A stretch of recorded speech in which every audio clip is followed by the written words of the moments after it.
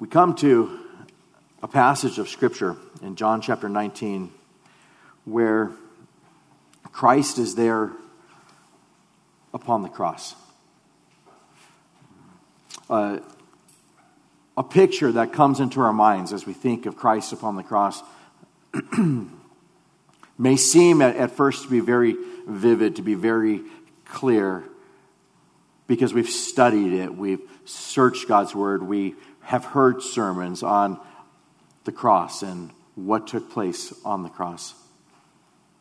And yet I'm confident that as we study all of these things, we just scratch the surface of the weight of Almighty God becoming man in perfect righteousness, taking our sin upon himself. I don't know if you've ever been in a place where you've thought that you might die. For me, if you ask me, immediately I go to a plane ride coming out of South Sudan into Kenya, in which we were going through this storm, and the plane kept dropping hundreds of feet at a time, and I thought, this is where I am going to die. If you had asked me, what are the chances of getting through this? It would have been like way less than 10%. In my mind, we're going down. And I remember my thoughts. I remember looking out the window. There's lightning all over, and, we're looking at where we're going to crash. We heard that the plane that was behind us went down, and I thought, this is it. And I remember looking out the window just thinking, this is where I'm going to die. And then just thinking about heaven. My thoughts just went to, what is it going to be like? Going through Scripture and just thinking of all the things that I know about heaven. And then I remembered, without a doubt, that my thoughts shifted to, Lord, could you make it so it doesn't hurt? I just, make it really fast. I started freaking myself out because I'm okay, I'm with 3 doctors. There's a couple other people with me, and we're probably going to crash, and they're all going to die, and I'm just going to be maimed. And I'm going to be stuck someplace trying to figure out how to get out of this place, and I'll die along the way by hyenas or something. In my mind, I just was going to a place of, can you make it not hurt? I don't want it to hurt. And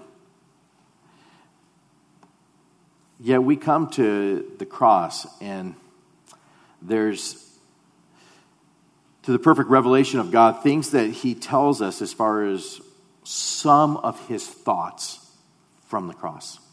Not all of them, but some of his thoughts from the cross.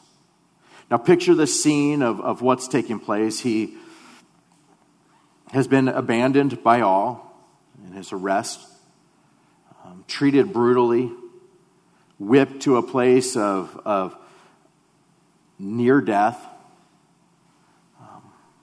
mocked and beaten and bruised. Stakes have been driven through his hands, and a stake has been driven through his feet.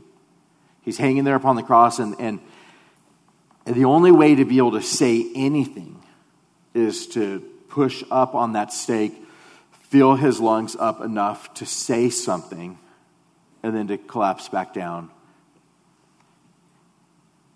in incredible pain. And so we don't find huge conversations taking place from the cross. We have 7 sets of words that are given from the cross of what it was that Jesus said from the cross. And we've studied them over the course of the history of this church, and I'm sure in other churches as well, you've looked at what Jesus said from the cross. And so we get a glimpse of his thoughts from the cross when he says things like, Father, forgive them, for they know not what they're doing. We hear the heart of Christ coming forth from the cross as there's these that are ridiculing him and saying all kinds of things against him. And his mind goes to a place of, Father, forgive them. They know not what they're doing. Forgive them. Love that is pouring out from him even as he's staked to the cross, nailed to the cross. He says to the one of the thieves that's next to him, as we looked at just recently, today you will be with me in paradise. Today. You will be with me in paradise today. There had to be this incredible joy that came upon the thief as he heard these words, but as well as incredible joy in Christ to be able to deliver those words to that man. Because of the cross. Because of salvation. Because of your faith in me. Today, you will be with me in paradise. We know that he says to his mother, "Woman, behold your son." And he says to John, "Behold your mother." We know that he says, my God, why hast thou forsaken me?" He says, "I am thirsty." He says, "It is finished." And he says, "Father, into thy hands I commend my spirit." We know of these sayings, these 7 sayings of Christ from the cross. Now we picture the scene of what's taking place. He's there. He's hanging from the cross. In verse 23, it says, "Then the soldiers, when they had crucified Jesus, they took his garments," verse 23, "and made 4 parts. To each soldier a part was given, and also the tunic." So they take 4 parts of his clothing, whether it be his sandals or his belt or his outer garment, whatever it was that he was wearing. There's 4 things that get divided amongst these 4 soldiers that are there before him. But then they tear from him his tunic. And they're there before the cross, and there's people walking by and saying terrible things towards him, mocking him, making fun of him, ridiculing him. But there's this tunic that's without seam, woven from the top in one piece, and they're not going to divide that. They're not going to rip that apart. Rather, they say among themselves, "Let us not tear it, but cast lots for it." And then it says, "Whose it shall be that the scripture," and then John says, "that the scripture might be fulfilled, which says, they divided my garments among them, and from my clothing they cast lots. Therefore the soldiers did these things." And so you can picture it in your mind of what's taking place. He's there and he's hanging from the cross. He's been ridiculed by all. But what occurs is these soldiers have stripped him of his clothing. They're dividing it amongst themselves there before the cross. I want the belt. I want his shoes. And they're dividing these things before him. And then they say, "What are we going to do with this tunic? Let's cast lots for it. Let's make a game out of this. Whoever wins in this throwing of dice or whatever it is that they're doing, let's make a game of this to see who it is that can get the tunic." And so you can picture him upon the cross, and he's just said, "Father, forgive them, for they know not what they do." And now there are these soldiers playing a game for his clothing as if he's not there. As if he's not even hanging from the cross. As if he's not just feet from him. Just total disregard for the fact that there's someone who is bleeding. Someone who is just trying to breathe. And they're there playing games for his clothing. When you think of what's occurring here, we're able to get more detail as far as what's occurring when we go to Psalm 22. Psalm 22 is a psalm that was written here from David, but a psalm that is a prophecy that is looking ahead to the cross that is to come. If you go down to verse 6 with me, turn there for a moment to Psalm 22, verse 6. You get more detail as far as what's going on in Christ as he's there upon the cross. What he's thinking as he's there upon the cross. So they're dividing his garments and they're doing these things, but prior to this, we see that he says in verse 6, "But I am a worm and no man. I am a worm and no man. He's hanging upon the cross, and it's thought that particular word is used for this little worm that was crushed, and you would crush it, and that's where they got the word crimson from, because they would use the blood of those particular worms to make it so that a robe could be made red. And he's referring to himself as this worm.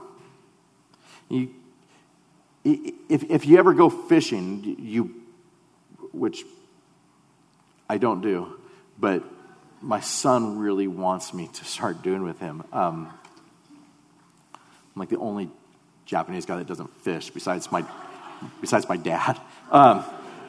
But he wants to. He so badly wants to go fishing, and I'm going to work on that. But I don't ever feel all that bad about putting a worm on the hook. It's just a worm. It doesn't have much value to me. I'm not there weeping for it. It's just a worm. Sorry, PETA. Sorry, whoever it is that really has passion for worms. I don't, and I just it's bait. Like hopefully it stays alive and not long enough to capture a fish's attention to be able to catch it. But Jesus is there upon the cross and just looking and saying, I'm a worm. I mean, the way that they view me, the way that they think of me, I'm not a man. I mean, I am just simply a worm to them. I am being crushed before them.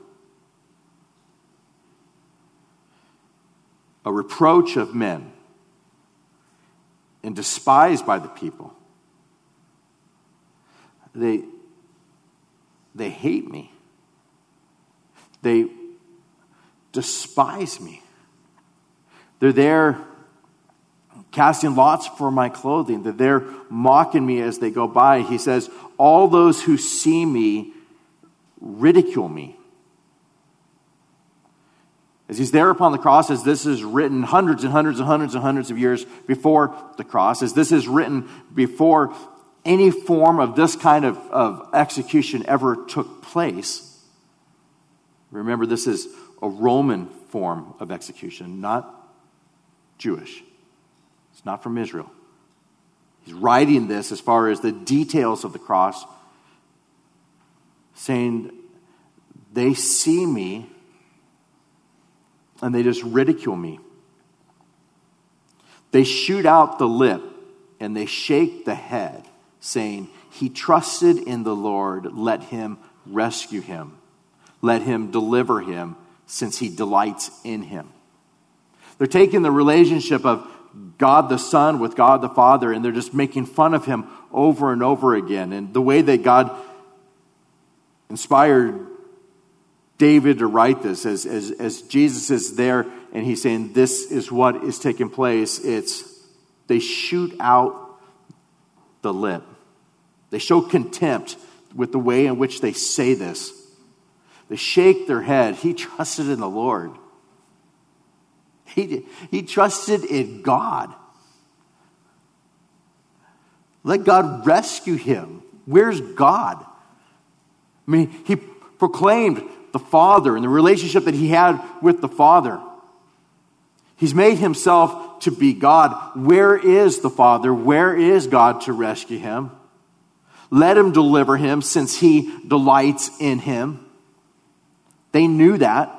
They knew that about Christ. Christ delights in the Father. This man, Jesus, he delights in the Father. Where is the Father?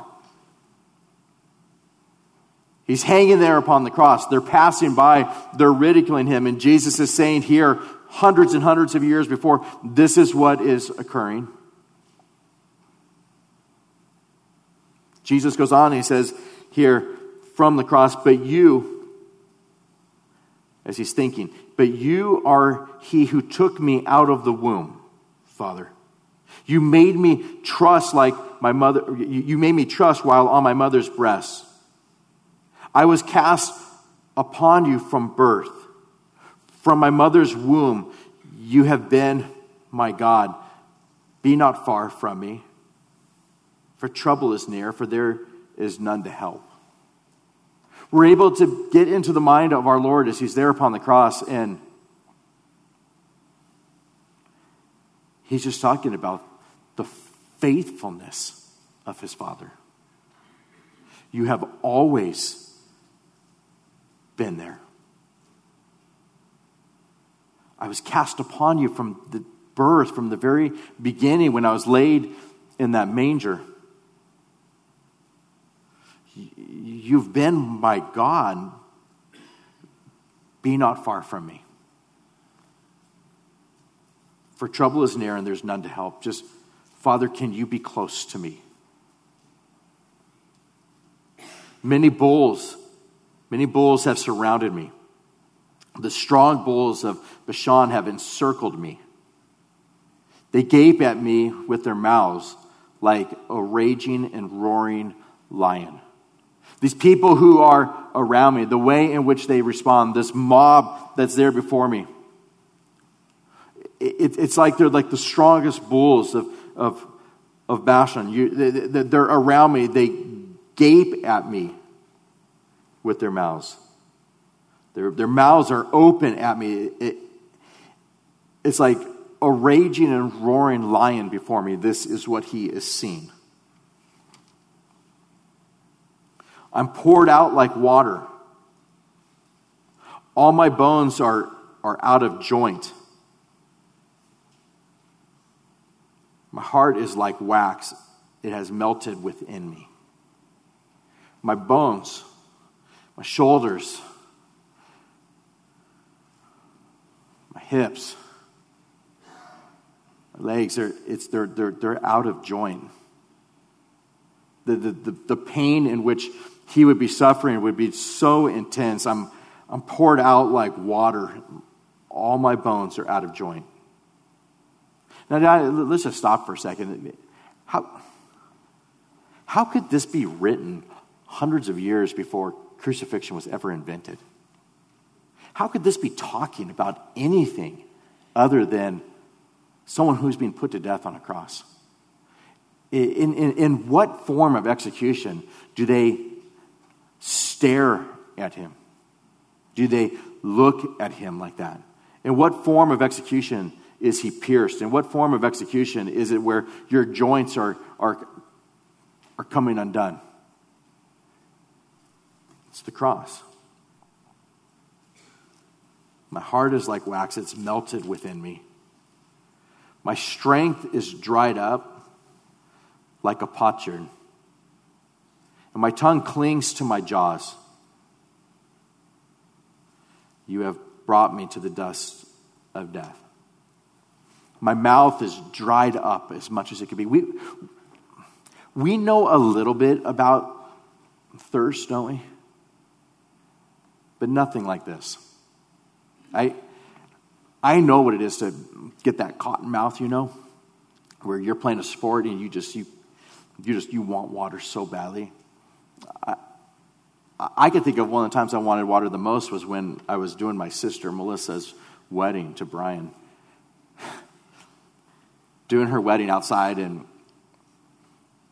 I know my sister, I know Brian, but when I said their names, I said, on behalf of Melissa and Ryan, instead of Brian. And I heard myself say it, but I thought, moving on. You can't mess up your future brother-in-law's name, And so I just moving on, and I'm going to make sure I get it Brian every time. I know his name. I don't know why it came out Ryan. It just did. And now I'm nervous. I'm so nervous. I don't know what to do. I'm like, all I'm thinking, and I can see people in the congregation like, you're not looking at them, but you just see their heads like, this is the funniest thing ever. He just said Ryan. You see him looking at each other. He said Ryan, And so I'm going to let this go. But then I knew I couldn't, and so I had to address it. Like, I know his name's Brian. And then everybody laughs. And then all I think is I'm going to mess up again. And so my mouth just dried up like crazy. And then I have my little sister in front of me. If you know her, she's there, and you can picture this. You can picture her there, and my mouth is dry, like as dry as it could be. And she's there in front of me during her vows, there next to her husband, saying, water. what would you do for water? And I'm just, I just want water so bad. And I can't, she's just messing me up even more. But you know what it's like to want water, like badly. This is at a whole different level. My strength is dried up like a piece of broken pottery. It's just dried up like that. And my tongue clings to my jaws. My tongue clings to my jaws. My mouth is dry as it can be. You've brought me to the dust of death, for dogs have surrounded me. The congregation of the wicked has enclosed me. They pierced my hands and my feet. I can count all my bones. They look and stare at me. And then it says, they divide my garments among them, and for my clothing they cast lots. Hundreds and hundreds and hundreds of years beforehand, they divide my garments among them, and for my clothing they cast lots.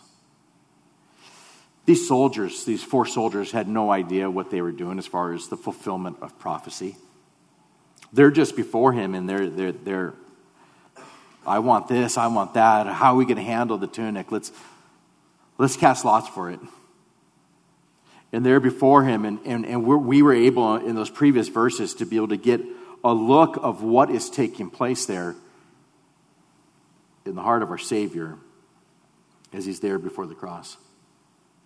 We'll come back to that in a moment. But look with me at verse 25 of chapter 19. There stood by the cross of Jesus his mother and his mother's sister, Mary the wife of Clopas, and Mary Magdalene. When Jesus therefore saw his mother and the disciple whom he loved standing by, he said to his mother, "Woman, behold your son." And he said to the disciple, "Behold your mother." And from that hour, that disciple took her to his own home. I'll stop in there for a moment. His thoughts as he's there on the cross, and his thoughts as he's going through all that he is going through, is, Mom, I want you taken care of. I want to make sure that you're honored.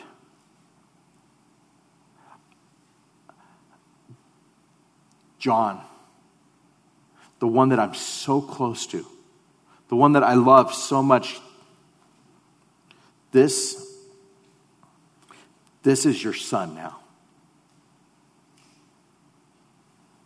John, my friend, my beloved, this is now your mother. Take care of her. Minister to her. From that hour, that disciple took her to his own home. She is with me from now on. Total obedience, but you see the honoring of his mother at that particular time. I want you taken care of. You, parents, anybody that's not a parent, you can imagine the heartache of a mother watching her son upon the cross. And he's there saying, okay, this is now your son. This is now your mom. Like, take care of her. He's constantly thinking of others. Constantly ministering, Father, forgive them, for they know not what they do. Today, you'll be with me in paradise. Mom, behold your son. Son, behold your mother. He is there hanging upon the cross, pouring himself still into loving the one that is against him, and loving those that had departed from him, and loving his mother to the very end. In verse 28, it says, after this, Jesus, knowing that all things were now accomplished, that the scripture might be fulfilled, said, I thirst. And now a vessel full of sour wine was sitting there, and they filled a sponge with sour wine and put it on hyssop and put it to his mouth. A number of different things that are important for us as far as looking at that particular section of verses. The words that come forth from the Lord, it's the first time that he says, I thirst. It's important for us to look at this and notice one is the humanity of Christ. He's not a phantom. He is God that is also fully man, fully God, fully man. And he is there upon the cross. His mouth is dried up. His tongue is clinging to his jaws. Psalm 22. And he says, I thirst. I thirst. If there's ever the thought that comes in your mind in the midst of going through suffering, like, should I not ever complain? Should I not ever say anything as far as what it is that I'm going through? And we look at the example of Christ, and he's there upon the cross, and he says, I thirst. He mustered the energy, pushed up on the stake to be able to say, I thirst. The anguish in which he's going through upon the cross as far as being whipped and being beaten, and when was the last time that he had anything to drink? Now he's there, and hours and hours and hours have gone by, and he's hanging upon the cross, and his mouth is as dry as it can be, and his words are, I thirst. I thirst. So a vessel full of sour wine was sitting there. And they filled a sponge with sour wine and put it on hyssop and put it to his mouth. Psalm 69, verse 21. They also gave me gall for my food, and for my thirst they gave me vinegar to drink, or sour wine, the same thing. Prophesied, Psalm 69, verse 21, fulfilled in John chapter 19. They put this on my mouth. And so they divided his garments. They've given him sour wine to drink, fulfillment of these particular prophecies, two amongst hundreds. Going back to Psalm 22, verse 19. We see further thoughts from our Lord there from the cross. Psalm 22, verse 19. But you, O Lord, do not be far from me. O my strength, hasten to help me. Deliver me from the sword, my precious life from the power of the dog. Save me from the lion's mouth and from the horns of the wild oxen. And then it just says, you have answered me. You've answered me. All of my prayers that has gone forth, all that I have called to you as far as your faithfulness, you have answered me. The relationship between the Father and the Son, Jesus there upon the cross, all that he's experiencing, all that he's thinking, he takes time to say, God, you've answered me of all of it. You've delivered me in such a way as he's conquering sin and death, and he will rise again from the dead, and he will ascend into heaven, and he will spend all eternity at the right hand of the Father as our Lord and our God. He has answered it. And we go from there to hear more of the heart of our God. I will declare your name to my brethren. In the midst of the assembly, I will praise you. I will do this. I will proclaim the gospel to my brethren. I will do this. My mouth is dried up. They're dividing my my clothes before them, but I am going to declare your name to the brethren. I'm going to tell them I have risen. I'm going to tell them how it is that they can be saved. I am going to minister to them. I'm going to send the Holy Spirit, and He is going to minister to them. And this is what is going to take place. And in the midst of the assembly, I will praise you. I'm there upon the cross. I had previously said, my God, why hast thou forsaken me? And yet you have answered all of these prayers. All of the sin was placed upon me, and I've paid the price. And now I will praise you, Father.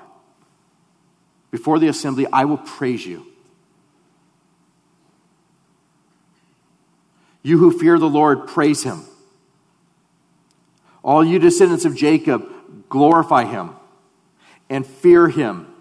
All you offspring of Israel, all you who are Jews. I mean, this is what it is that is going through the mind of our Lord as He's thinking there upon the cross. Just praise Him. He is faithful. You who fear the Lord, praise Him. He's there upon the cross, and the response is a commissioning to us, His people, praise Him.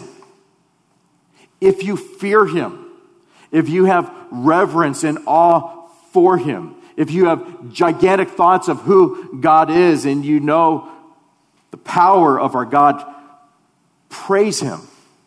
Sing praises to Him. Have praises come forth from your heart to Him. And fear Him.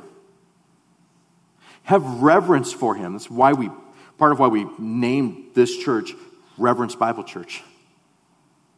Just the heart of it is, God, help us to read passages like this and not respond with some small view of who God is, as if He's just small and pathetic and our puppet, and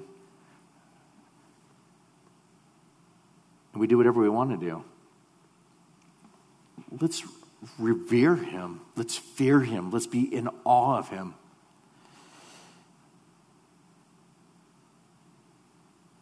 Let's glorify Him.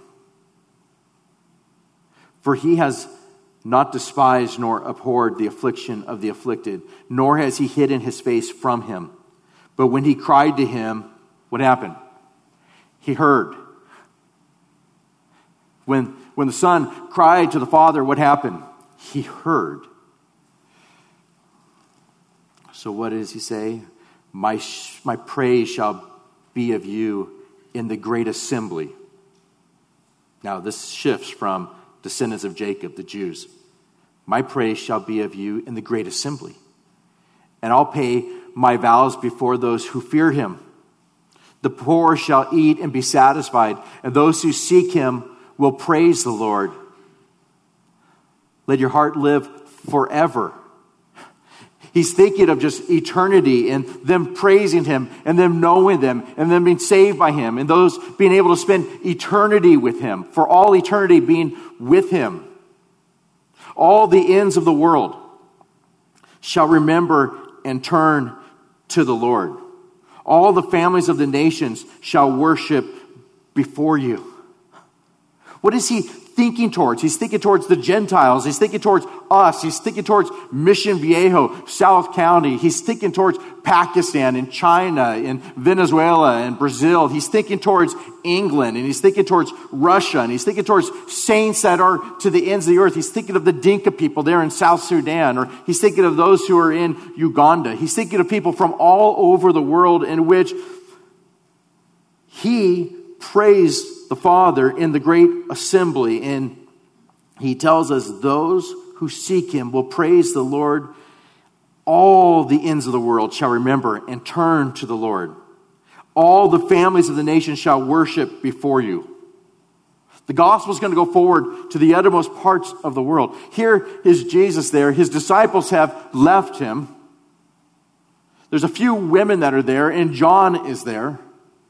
Everybody's making fun of Him. They don't even care that He is dying. They're casting lots for His clothing. And He's saying the entire world will know of our God. The entire world will hear the gospel. And 2,000 years later, what's happened? I'll tell you the sweetest praises of saints in Pakistan. I could picture them. Guys on this side, girls on that side, singing with all of their heart. Picture the girls singing as loud as they can. We girls are going to heaven, won't you boys come too? Amazing, their little accent. Singing with all of their heart to the Lord. I can picture the Karen people there in Burma. They're in a little refugee camp there as they've been forced out of Burma, actually in Thailand, and they've been forced into this area. And listening to their praise is just some of the sweetest praises you've ever heard. I picture people in Africa sitting under a tree and just praising him with all that is within them. You could go anywhere. Christians in Vietnam, they're singing with all that is within them. Praising him with all that is within them. Willing to go to prison for the sake of the gospel. Proclaiming the gospel wherever it is. China, people doing anything for the sake of the gospel, willing to be arrested so that they may continue to proclaim the gospel. You could go any place in this world, and I know there's still unreached people groups, and those will also hear. May we go forth and bring it to them.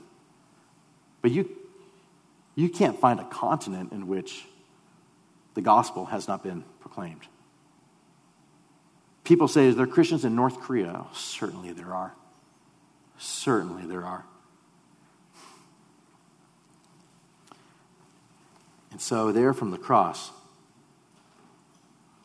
all the ends of the world shall remember and turn to the Lord. All the families of the nations shall worship before you. For the kingdom of the Lord, for the kingdom is the Lord's, and he rules over the nations. He is sovereign.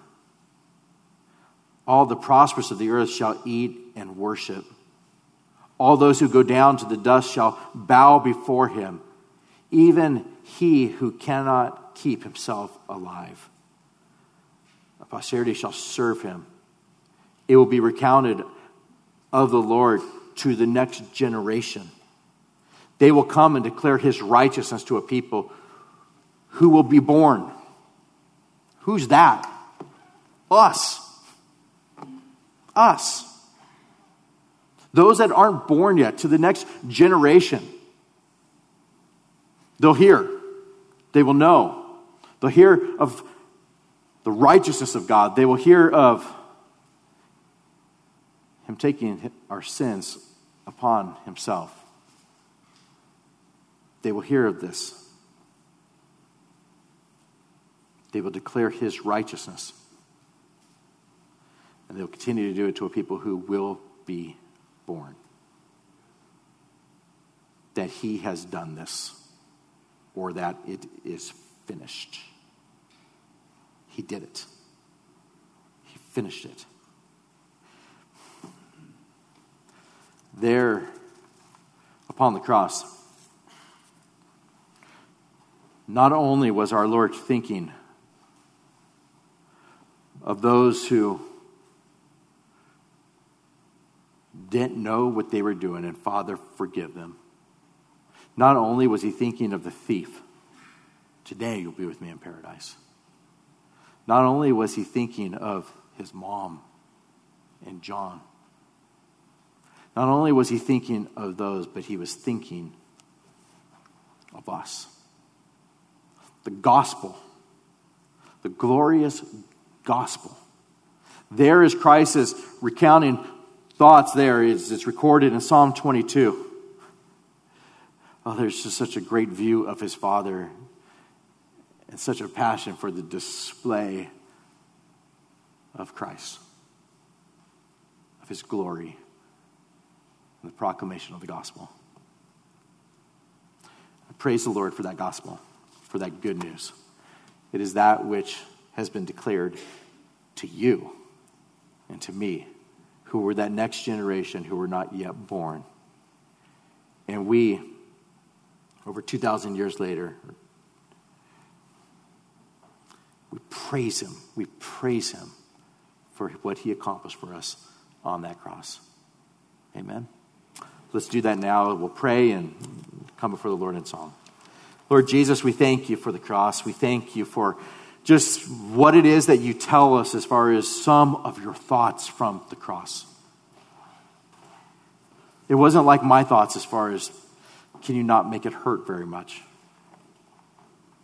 It was thoughts of forgiveness, of hope, of care, of the gospel going forth to all of the nations, and of those who are yet to be born that would be the recipients of your righteousness being declared. We're so thankful. We are so thankful for the good news of Jesus Christ and Him crucified. May our hope be set fast in you. I pray, Lord, that there may be someone who sits in this congregation that read Psalm 22 and your Holy Spirit worked in their hearts to where they were just blown away of the detail that was given that mirrors exactly what took place when you went to the cross. And I pray, Lord, that you would use that so that today would be the day of salvation for them, where they put all of their hope in you, Christ, and the forgiveness of sins that comes from you. For us as Christians here this morning, Lord, I pray that we'd find ourselves just falling more deeply in love with the heart of our God. The heart of our God, even as you, Lord, were hanging upon a cross. And may it just pour forth in loving adoration, reverent awe, and joyful praise. We ask these things in Jesus' name. Amen.